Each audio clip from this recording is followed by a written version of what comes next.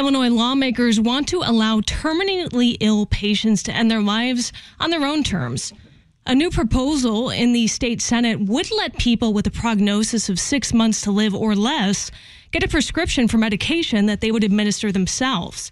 It was introduced last week.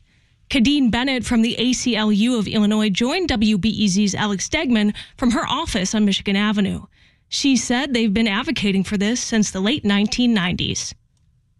I think we're at a point where people understand that this issue is a really important thing. The idea that somebody who is terminal, so they have a prognosis of 6 months or less to live, deserve the opportunity to have access to medication that would allow for them to end their life in a peaceful manner. How safe and effective are these medications that we're talking about here?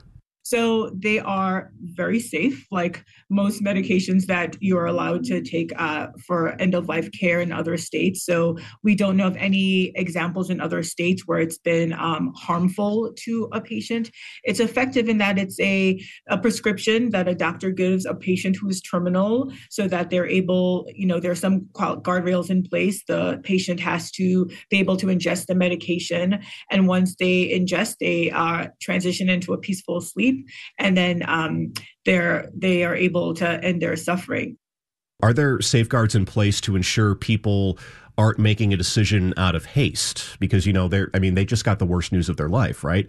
How does this legislation ensure that they're able to sit back for a minute, take a beat, fully take stock of the situation and not rush into any major decisions right away?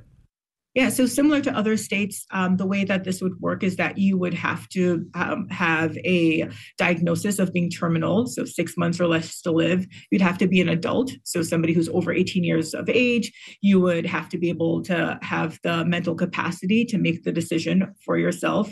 So you would go to a doctor, say, doctor, I am terminal. I would like to explore medical aid in dying. You would have to do an oral request. Then there is another guardrail of having a written request. And then no less than 5 days after your first oral request, you have to make another oral request.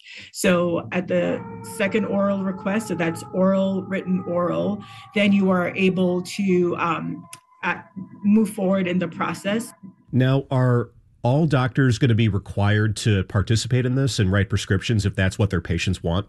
Nope. We have the healthcare right of conscience law in Illinois. No doctor is required to provide this care. No medical health professional is required to participate in this care at all. It does say that if you're my doctor and I come to you asking for that care and you don't provide it, there is some built-in language that would require that the healthcare provider make sure you transfer that patient's records in a timely manner, which is important for somebody who's terminal, and make clear that you don't provide that care. And that kind of leads into my next question, which is that, some people are against this. They, among other things, are saying that conjures up visions of Dr. Jack Kevorkian and assisted suicide. But why is this different? Yeah, I think it's unfortunate to combine those two things. We're talking about an end-of-life option for somebody who's facing a terminal illness, so 6 months or less to live. Assisted suicide is something that's very different. It doesn't require any kind of terminal diagnosis.